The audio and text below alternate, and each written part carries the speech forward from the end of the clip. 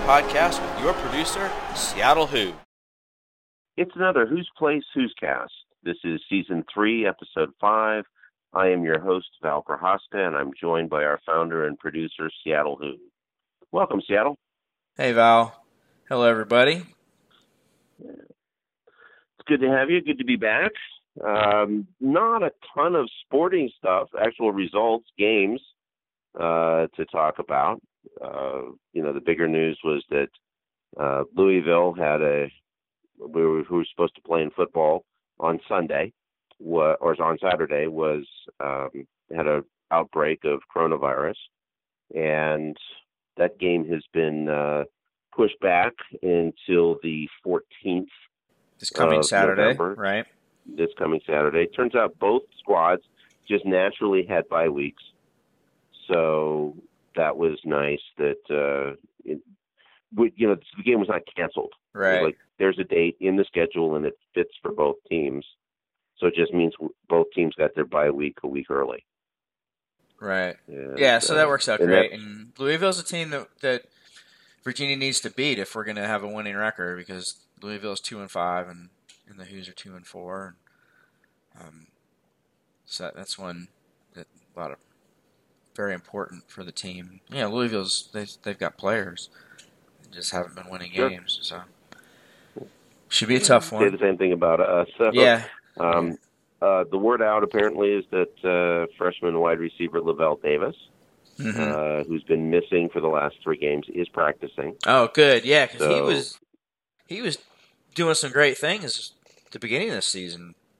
He was, and he's a big target. Yeah. And they're nice to have. So yeah. So nice to see that he's been able to at least start, his way towards playing back. So bye weeks are generally good. The problem with a bye week, of course, is that it throws off your schedule, and I'm a firm believer that rhythm is king in collegiate sports, especially if it's an unforeseen bye week like this one was. It wasn't supposed to be the bye week, I know. So it's just one of those things, and I'm glad we were able to fit it in so seamlessly. But we were starting to get banged up. Brendan Armstrong did not play the last series of the last game against UNC. So all the time he's going to need as much time as he can get. So this gives it to him right now before we head into the stretch run. So hopefully it works for both of them. All right. And then you heard about basketball, the men's scheduling in basketball. So right, yeah, the St. Peter's was supposed to be our first opponent at Mohegan Sun on the 25th, but they have pulled out of that event, and I was looking for some information on why. See, was it COVID related? Was it related to restrictions or something? But it sounds like their conference has just announced that they're going to a 20-game conference season, and with that, St. Peter's didn't want to commit to, maybe the 2 games at Mohegan Sun or something like that. So that led them to back out. So hopefully it doesn't have anything to do, any impact on the game at Florida. So, that one can still go on, because, that should be a great game. And really I would hate to lose part that. Of our dynamite out of conference slate. I guess more than anything, I'm hoping that we get at least one tune-up game. Yeah. Before Florida, although it won't really matter as much. I mean, if Florida doesn't have a tune-up game, right, and it's the first game for both of us, then it's still a level playing field. I actually really like, and we might have talked about this in the past, I really like starting a season with a really big game, because I think it has 2 main benefits for a team. The first one being that I think it really focuses the players and kind of gets everybody's energy up in the preseason, because you don't have a tune-up. You have to come out, you have to be sharp and ready on your first game, or you might get embarrassed. And I think it kind of just gets everybody, a little bit more motivated to be locked in, and a little bit more excited with the anticipation of how the season's going to start. And then I think the other really good benefit that you get is you find out, where the cracks are in your facade in the very beginning, and you have that chance to work on them. And I do think we've talked about this before because I remember one of the teams that I coached, we scrimmaged a team that was better than us at the very beginning of the season, and they beat us 15-1. And it's a soccer, and it was 15. It was 15-0 until the last minute when we scored, which I was excited that my team, they stayed in it enough with their heads up enough to to be able to score after while getting drubbed like that, and so I was able to use that as a positive for them. Look, I'm proud of you guys. And the other thing was, I was able to see there were like two things that we repeatedly got beat on that whole game. So I just worked on those two things with the players, and we ironed out those two things. And when we played that same team in a tournament at the end of the season, we tied. It was a 2-2 tie, and the only reason they were able to tie us was because our keeper did a youth soccer mistake, and so having that experience of playing a great team at the very beginning, I think it benefited us from learning, and I've seen it play out in professional and collegiate sports too, where a team, a perfect example for me in UVA sports is that 93-94 team that got the absolute slobber knocked out of them by UConn when Corey Alexander broke his ankle, and that team went on to have a good season. And I think that that experience probably helped the team to develop. So that's certainly the thought for anybody who's not John Thompson and is trying to schedule really competitive games out of conference. Mm-hmm. The whole point is to be playing in March. And to be winning on multiple weekends in March, and that's what every team out there is playing for. I think as a fan, I'd rather see these kinds of games. Our slate, which finally got to where I want it to be. Playing Florida, and we've got Villanova, and we drew Michigan State in the ACC Big Ten Challenge. It's exciting for fans, right? So I want to see better teams. So we certainly struggled a little bit in our out-of-conference last year. We weren't as good, and we really played down to the talent that we were playing against, and it was frustrating. But I'd rather see us play Florida. I'm going to always want us to try to get Florida. And, of course, me getting Michigan State in the Big Ten challenge is a dream come true. So it's lining up to be a perfect out of schedule or out of conference slate. So excited about that. Yeah, and we still don't have a schedule. We were hoping last week, we were hoping this week we would have a schedule, and we were still hoping that by the time we record the Hoops 2020 episode 2 later this week, we'll have a schedule. But even there, we don't really plan to talk about the schedule that much in that because we have the teams and we have the players to talk about. So, the next regular episode after the schedule's released, we'll break that down, and hopefully we'll have that next week. The men's basketball program, rather than having a meet the team day with the blue-white game like they've done the past couple years, they're doing it virtual, and they're breaking it up into 5 different sessions. They had one today. Now Val and I are recording this on Sunday night, so Sunday afternoon. Tony Bennett was streamed, and they're streaming it on the official Facebook and Twitter pages of Virginia Athletics. And then on Thursday, the 12th at I've got to take my glasses off and get real close here. It's 6:30 Eastern Time, so that'll be 3:30 out here on the Best Coast. They're doing the newcomers, and by the way they worded that, I assume that means the transfers as well as the incoming freshmen. So you would have Carson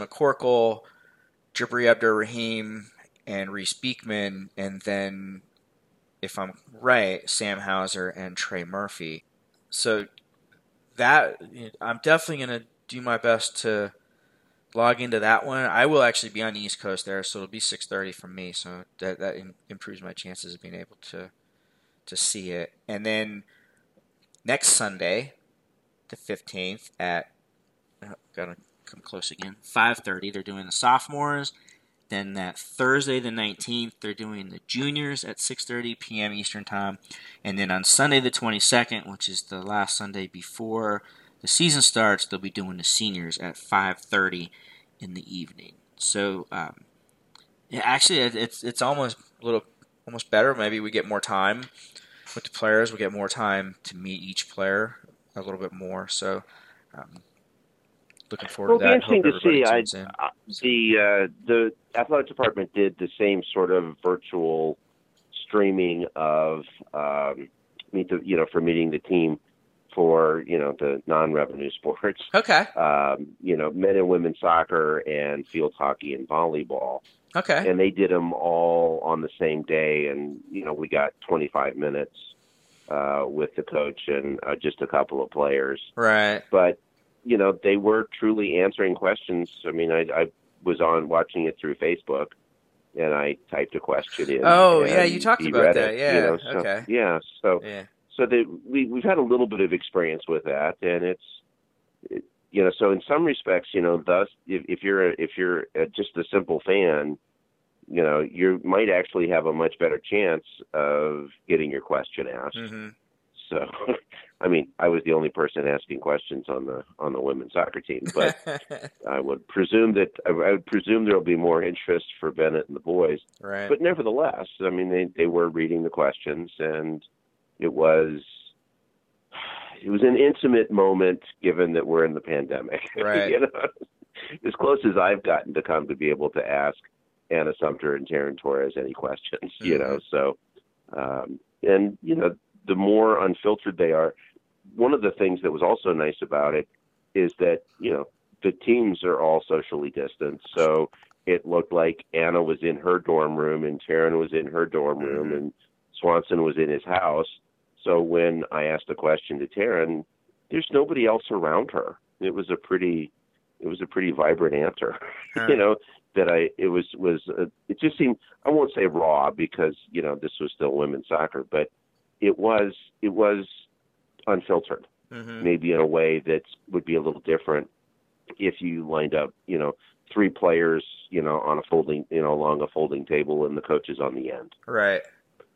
So this might be a slightly different, well, it will definitely be a different meet the team event, but this might have an interest above and beyond what we would normally have. Mm-hmm.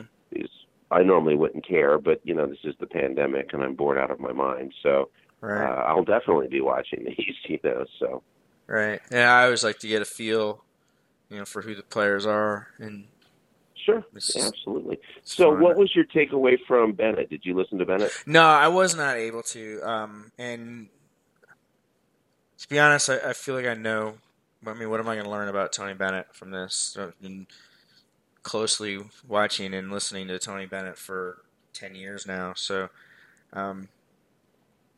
I didn't. I plan to tune in for all the players. So that's really my main interest. And Tony's very good at respectfully answering questions without saying a thing. So We call that coach speak. yeah, and yes, he's very good at it. He's great at it, and so he still practiced. So then, obviously, the big issue, which we mentioned, alluded to on our on the Hoops 2020 podcast, was that when we're talking, if it's newcomers with a plural, and we are looking at other players, we're still anxiously awaiting an answer or clarification on, of course, Trey Murphy's cryptic tweet Mm-hmm. from last week, where he said, "What, coming sooner than later?" It was hashtag sooner than later. And Trey Murphy is a huge off guard transferring from Rice. He was a fine 3-point shooter, 38%, something like that. Yeah, I think 36 is what St. 36. Louis said. So he's big. He'll be able to get off his shot. He was an extremely high volume shooter as well.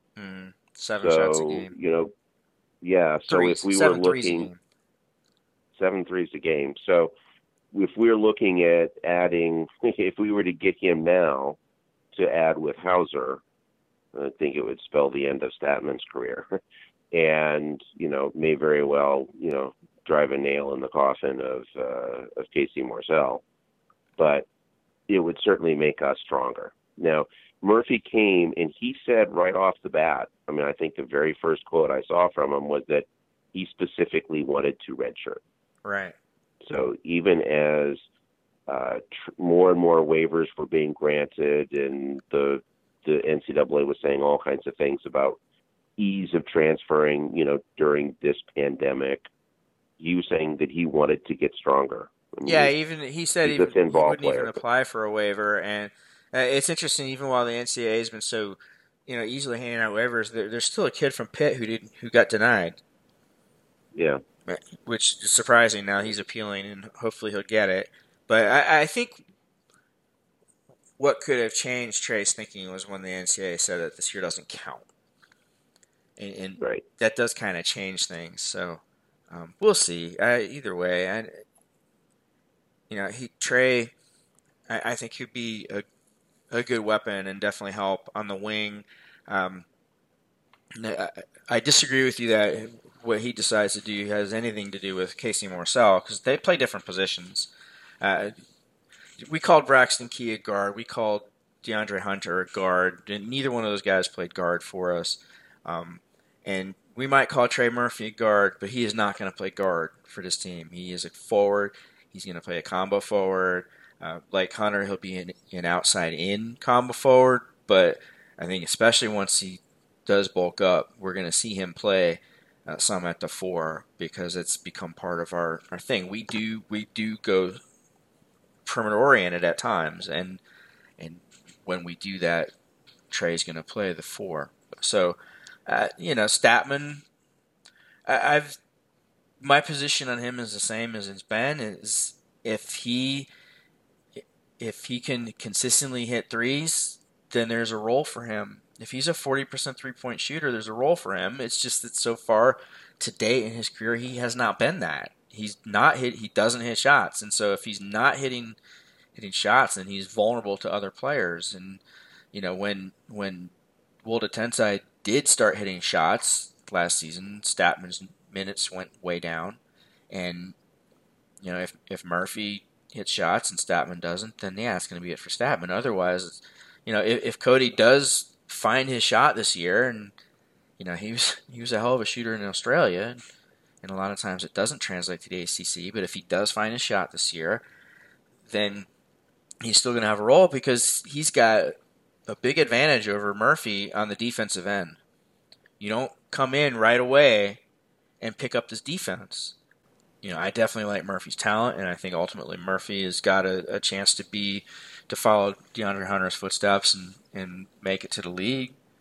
And that's definitely why he came here, because he feels like UVA can best help him develop to that point. And I agree with him.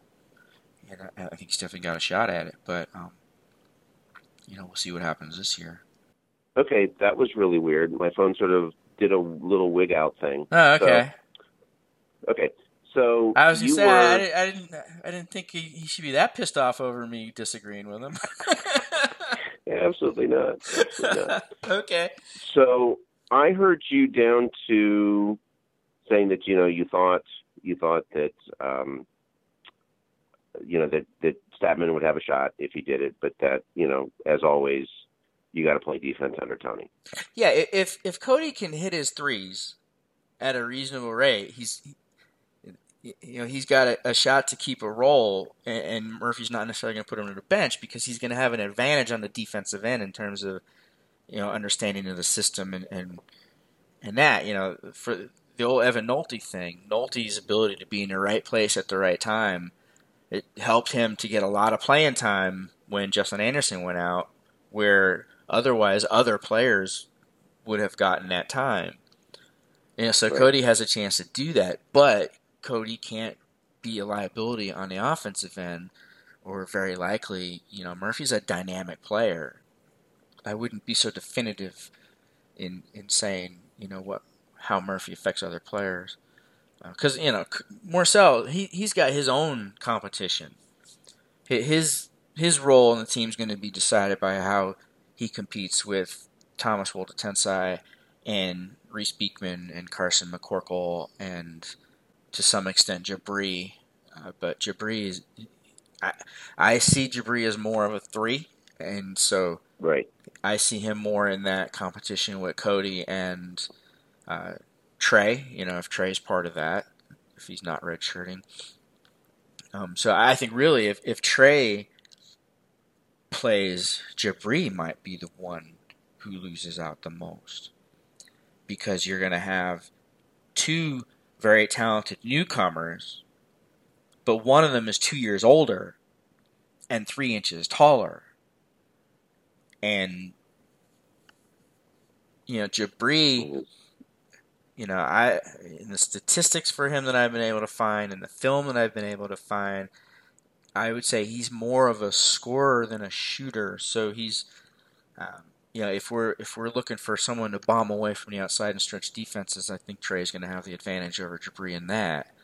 But Jabri has got such a smooth, all-around offensive game. He's a good jump shooter, but from what I've seen, he's kind of a king of the mid-range game more than being a lights-out three-point shooter.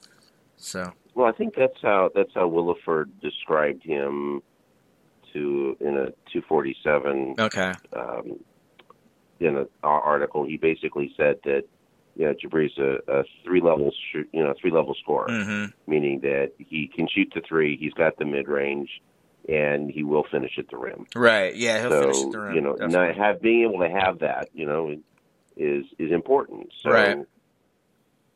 Anyway, that was how he described him a month after they'd been training, mm-hmm. for a month. So, and that's what I saw in his film. I tried to watch as much film on him as I could, and it can be hard to find on these guys before they get to college. Once they get to college, it's easy. But so yeah, and Jerry Ratcliffe wrote about will Trey Murphy play, which I thought was interesting. So we'll see. It sounds like there's a lot of smoke there. We'll see what happens, but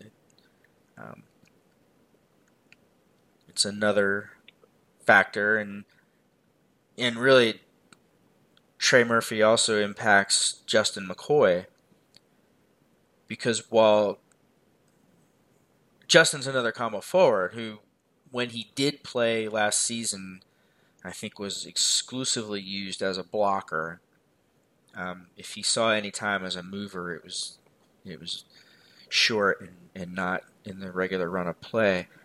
But he was definitely he's got a perimeter game, and he was recruited to take DeAndre Hunter's scholarship, and that hole. And he's got, he's a good 3-point shooter, in high school, good 3-point shooter, good with the ball in his hands, on the dribble, would go to the hoop, play in transition. So he's there's another combo forward in the mix. If Murphy plays, that probably means McCoy is more of a 4. If Murphy doesn't play, we might see McCoy in as a 3 in situations where we wouldn't otherwise. So there's a lot of flexibility. Well, there is, but Bennett typically plays a fairly shorter than I would presume bench, or he's got a shorter leash for most players. Mm-hmm. When I coach, I play everybody. Even on travel teams, that's one of the things I'm good at. I mean, I can rotate 20 players in and get them all meaningful minutes, in a 60-minute soccer game. Yeah, when I was coaching travel, I never had a big roster. Clubs that I coached for were a little smaller. But I'm with you. When you're philosophically, when you're coaching youth sports, you play everybody. If you're and at the travel level, if you're not going to play a kid, then don't put him on your team. Don't take him. Right. Because you have that discretion. When you're coaching just a rec team, you have to take who they give you. Great, but you also have the concomitant responsibility to play everybody. So you figure out how to play everybody, and you keep your perspective on that. But when you're coaching travel, and that's what I did. If I didn't see myself playing it, I wouldn't take him. And if it meant going with just 13 players on an 11 player, team instead of Right. 14 or 15, then I'll just go with 13. And which can have severe challenges at that level because Yes, it certainly can. you have a I've never had 13 team player that roster. You're never sure if you're going to have more than 6 or 7 at practice. Sure. So But I always went with bigger teams. I mean, I had 18, 19 players because I want as much development as possible. mm-hmm. But the point was that I would look at a basketball team and I would figure out more ways to get the back end of your rotation a consistent 4 to 5 minutes. Right. And that's just not Bennett's way. And No, and every coach at the collegiate level, they're not. That's not seen to be their job. They're there to win, and Sure. so you play the guys who are going to help you win, and and so I would like to see it be different, but it's not, and so and at least the players, they understand that. They understand that they have to earn their time, and they're only going to play if their presence out there is going to help the team win more than somebody else being out there would. Sure. But it's kind of a hybrid because I see college coaches as the last youth coaches because they're Very true. in the business of teaching and of helping kids develop into adults, and they're the last step of that. And most coaches would say that. That's why they're coaching. That's why they're coaching at that right. level. Because it's all about development and it's all about personal growth and how you handle that adversity. And every team has to handle adversity. Mm-hmm. But the Buffalo Bills had to handle adversity when they kept getting blown out in the Super Bowl. But they handled it because that's what sports forces upon you. But nobody was talking about the personal growth. Right. The way that 90% of college coaches will do that. I mean, that's part of the calling of the sport. Right. And I guess at that level, since it is kind of your transitional, it's appropriate to view the playing time that way and not the way we do in youth sports. So that, right. I don't have any beef with it. Nobody can claim with any credibility that Bennett's not concerned with the development of his players, and clearly it's his number one his number one concern out there, and he's proved that on many occasions. As have a lot of other coaches. There are coaches that you question that rightly from what you see them do, but same thing at the youth level, yep. where it's really criminal. Right. So moving on. We've got the women's soccer tournament, ACC tournament, starts on Tuesday.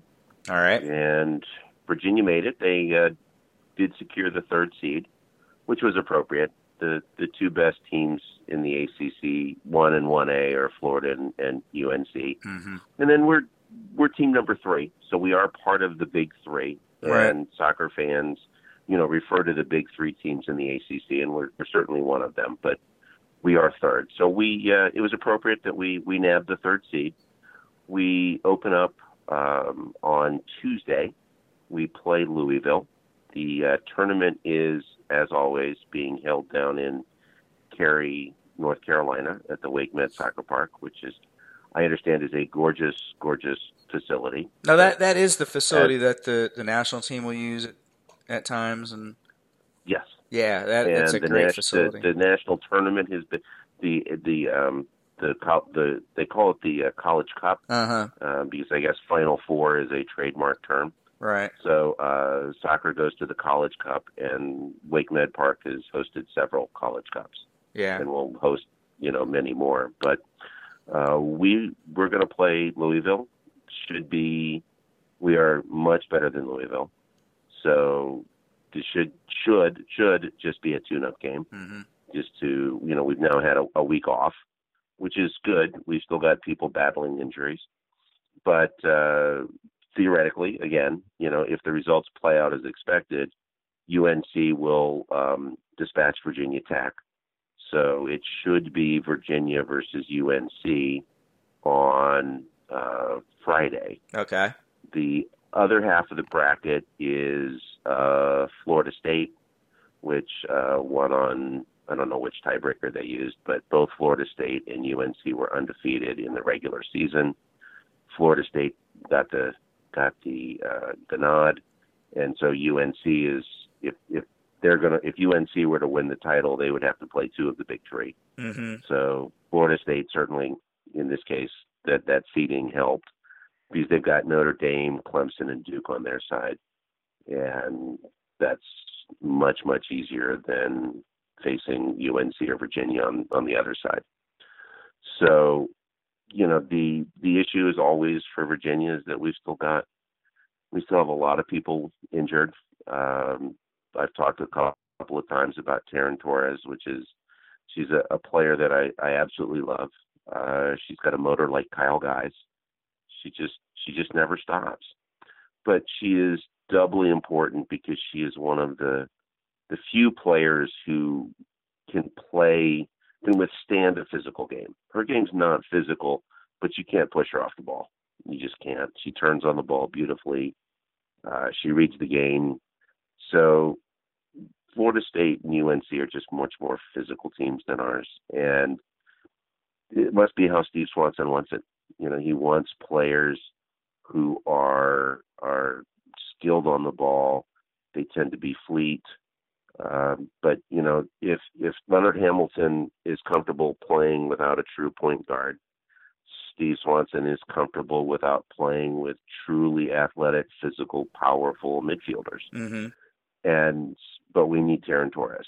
She played against Florida State, which is about 2.5 weeks ago now, and she was not match fit at all. It was her first game of the season. She looked at maybe 25% effectiveness, and then she missed the next two games. First game after Florida State, we went up to Beacon Hill in Boston College, and it was, the weather was just frightful. It was 42, 43 degrees and an absolute torrential downpour, and maybe he felt it was just not worth risking her, right? Coming back for that venue, and I would agree. But then we played Syracuse, and it was also cold, only spritzing a little bit of rain, and she didn't play either. So I'm not expecting to have her for this tournament, and we're going to really, really struggle against North Carolina. Mm-hmm. And I'm really mad at North Carolina. We talked about this last year, yeah. But North Carolina's Brianna Pinto demolished, destroyed our keeper Laurel Ivory in the last ACC tournament final. We ended up losing in double overtime. She should have been carded, and we had Steve Swanson on last year, and that was one of the questions I wanted to ask him. After the fact, is you've had several months to think about this. Was it a red card? And he was sanguine and more professional than I was. He still said it was a bad foul, but he wasn't outraged about it. Right. And Laurel Ivory had very nice things to say too. She's a better man than I am. So as far as I'm concerned, though, North Carolina and Brianna Pinto have a lot to answer for. So, I'm hoping that next Friday, at 8 p.m., we'll give the Tar Heels a rollicking shellacking. All right. But so we'll be able to talk about all the women's soccer, this time next week. But one of the things we wanted to do now is move on and just talk about the Who's Place site a little bit. We are very proud of the things that we can offer and are bringing to the fore this year. Right now, we're busy going through St. Louis Who's team-by-team predictions. And, last year's basketball preview, we probably logged 40,000 words and, dozens of videos. And we're still doing the same. But one of the things that we wanted to talk about is that Seattle has, you've done a really wonderful job building up a video database. And I was just wondering that, if you could explain how it works, because, you don't have to going to YouTube and try to find, weird, the highlight, the play you remember. Right. And we have the ability to do that here thanks to your work. So what we wanted to do is spend the rest of this podcast, Val and Seattle, to take us through his brainchild and just show us what you can do on our site. Yeah, it's a video highlight database and also kind of a statistical database that, because I do during the season, I started the first season that I have in full is 2016-17. So 16-17, 17-18, 18-19, and 19-20. That's 4 seasons, and then I have most of 15-16, a few games at 13-14, and then one game at 12-13, where I went down and I charted every possession. And I started with what I chart is the plays that the players make that directly lead to a successful possession.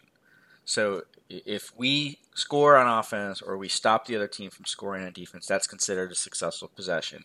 And then I look at the plays that directly contributed to that successful completion, and players get tags for those.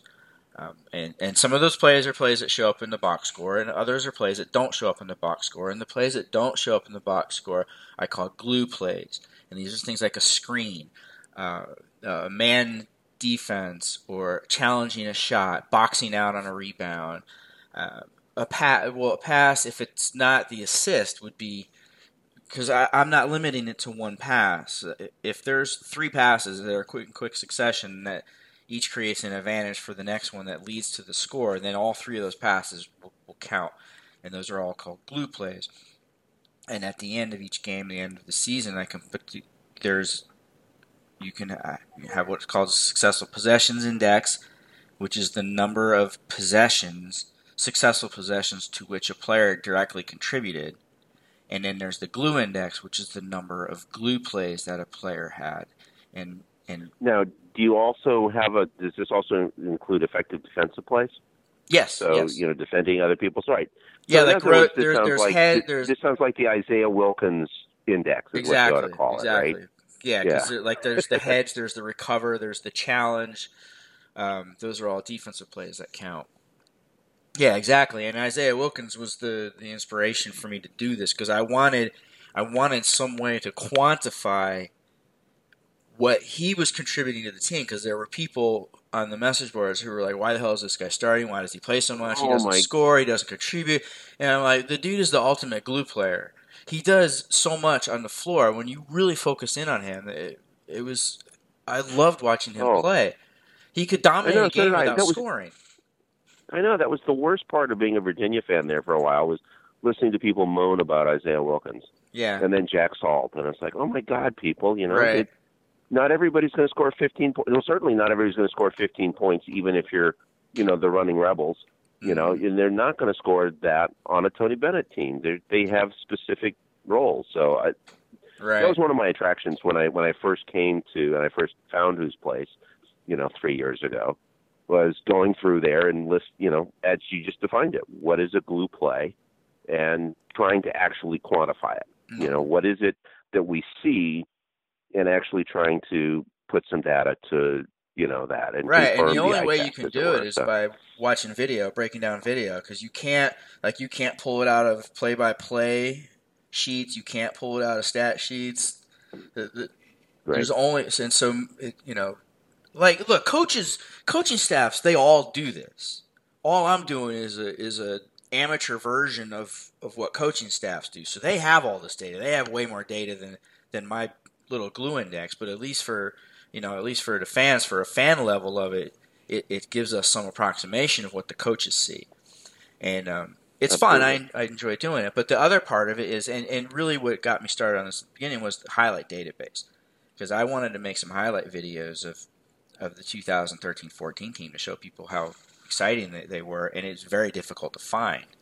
And so I wanted a database, and so I set about making it. And now we have, from at least the last 4 seasons, like if you want to go and pull out every single one of Jay Huff's dunks from 2019 to 2020, they're all on the site. You can do that on the site. You can go in and you can select video highlights, and then 2019-20, all games, all possessions, and then player Jay Huff, and under there's all the different tags, types of plays that Jay Huff could have made, and you check off dunk and hit submit, and you're going to get a listing of every dunk that Jay Huff made in 2019-2020.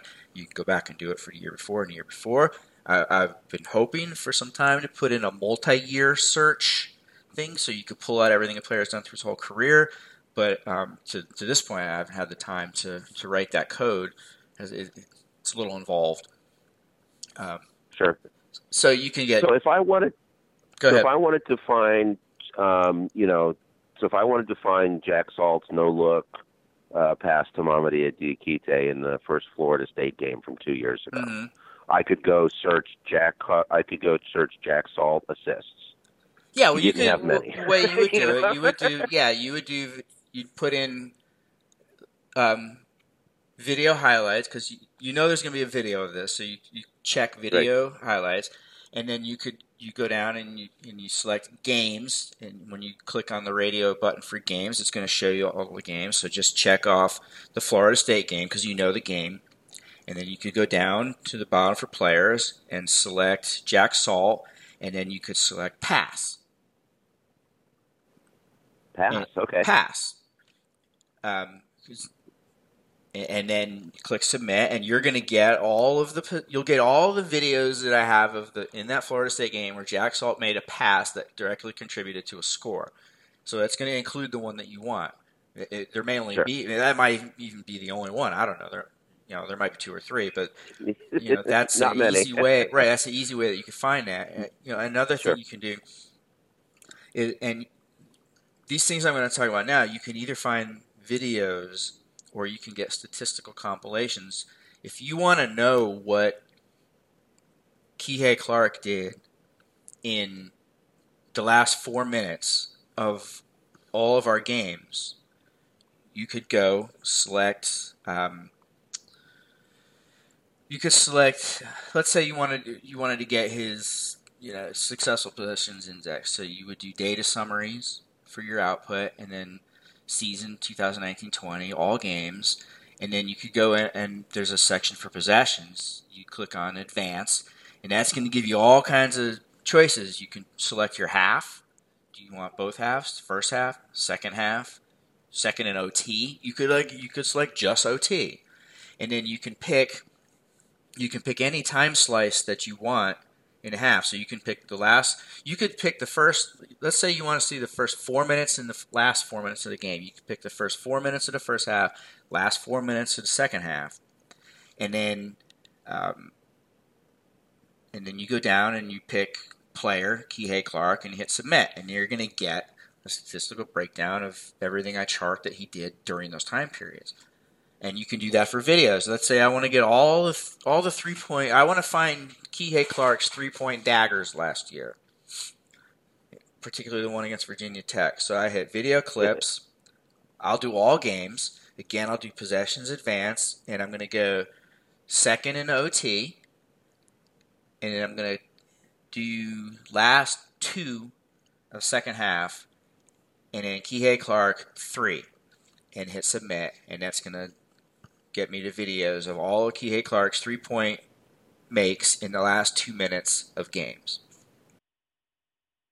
So how many did he? How many? Did Well, all right, let's do it. I'll let you know. All right, so there's Okay. video clips. Yeah, I hadn't actually done this, but I'm going to do it now. Last 2 player, Kihei Clark, and 3, and submit. Let's see, there's Louisville, 52 seconds left in the game. He hit the game winner. Actually, it put us up by 4. We were up by 1 at the time. Virginia Tech, the game winner, 11 seconds. And it's just those two. Just those two that he hit in the last 2 minutes of games. And you can do that. Hey, you want to go find, Ty Jerome's last 2 minutes? You can do that. Go back past years. It's all in there. I will be able to do that this season. At one point, I wasn't sure because it is time consuming. I figure each game it takes me. Oh, jeez. It takes me probably 4 or 5 hours per game to break down the video. I was doing some stuff last season that made it take longer that I'm not going to do.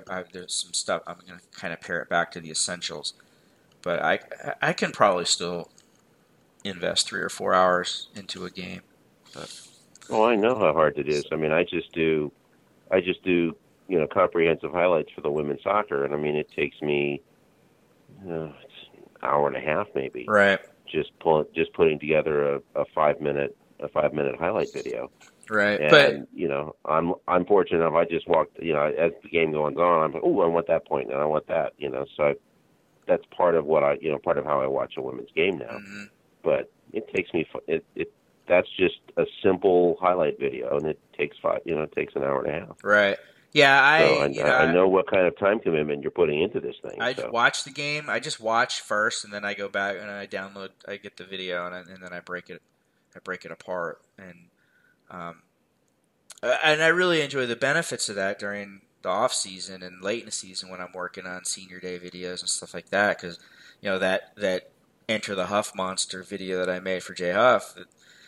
It was really easy to get my raw materials of that because it was just all in the database, and then it was just a matter. I got the soundtrack and the sound effects and that dragon video and stuff, and just kind of clip it all in to make something fun. Sure. So now, this is a feature that's only available to our subscribers, or is this open to everybody? Well, before we moved the site, anybody can do this, can run the statistical searches, and anybody can run the possession log search. It's just that the videos would only show up for subscribers. And so only subscribers have access to the video highlights. But I'm going to drop a little secret to the listeners of this podcast.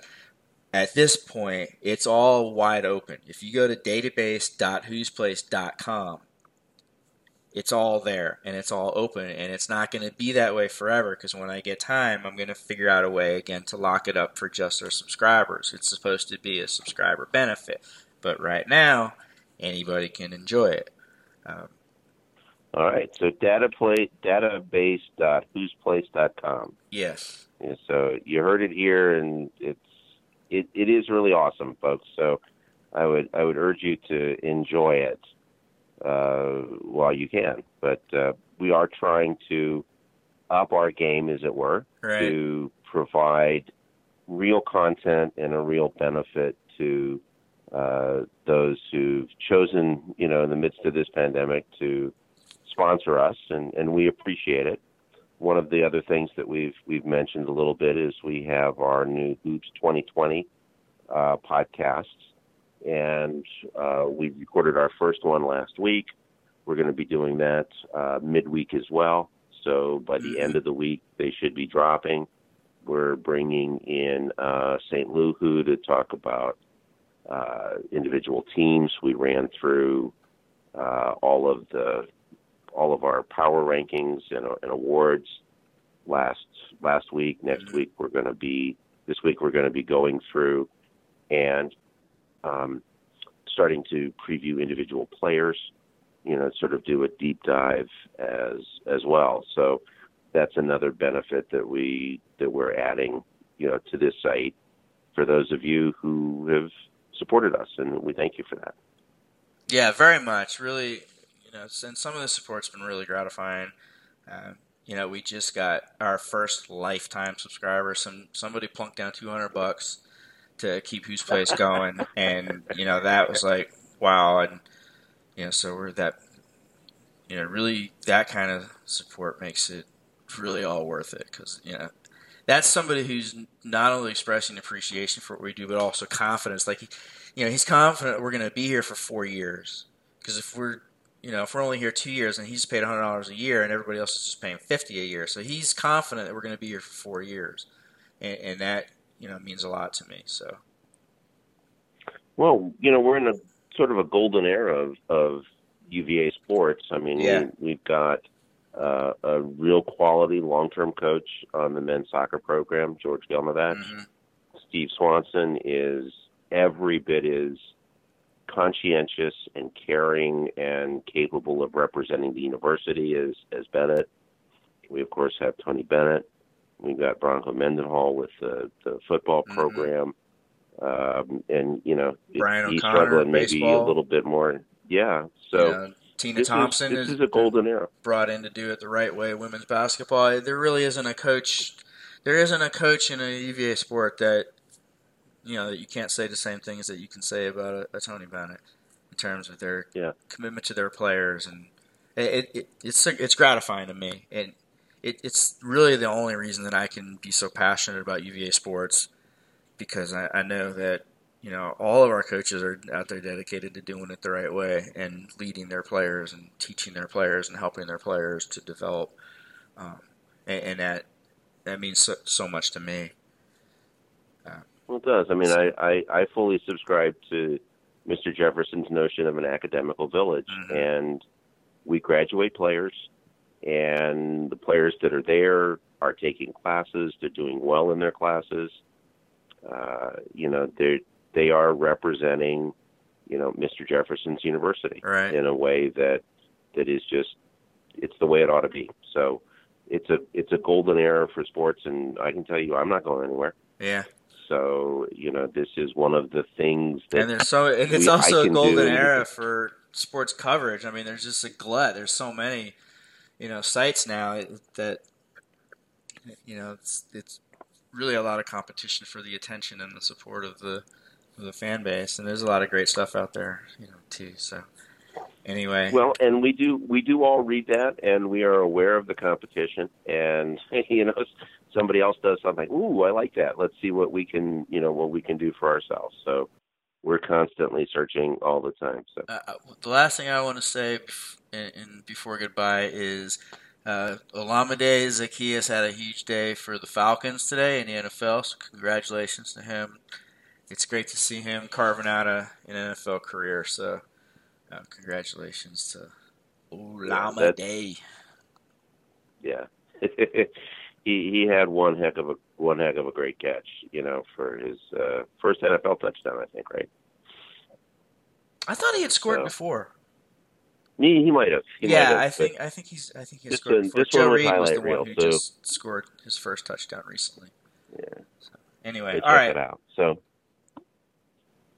that concludes episode 5. We'll catch you next week, same time.